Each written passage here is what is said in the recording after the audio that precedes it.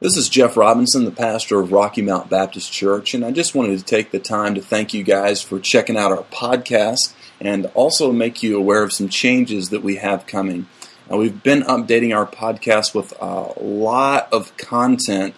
We've been doing an extra series in addition to our normal Sunday messages called Systematic Theology. We're dealing with issues such as how do you answer someone who challenges you on the Trinity, or what about the historicity of Noah's flood? Or what does the Bible say about Satan, demons, and angels? All sorts of great stuff. But if your settings are not updated, you may be missing some of that. So if you could go to our website at www.rockymountbaptistchurch.com/media.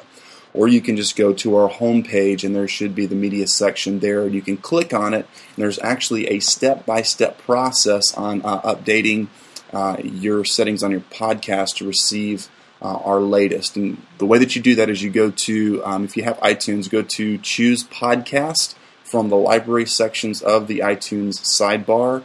Then you would click the Settings button at the bottom of the iTunes window. Then you would choose the church podcast and the settings for, quote-unquote, settings for drop-down. And then you would uncheck the use default settings.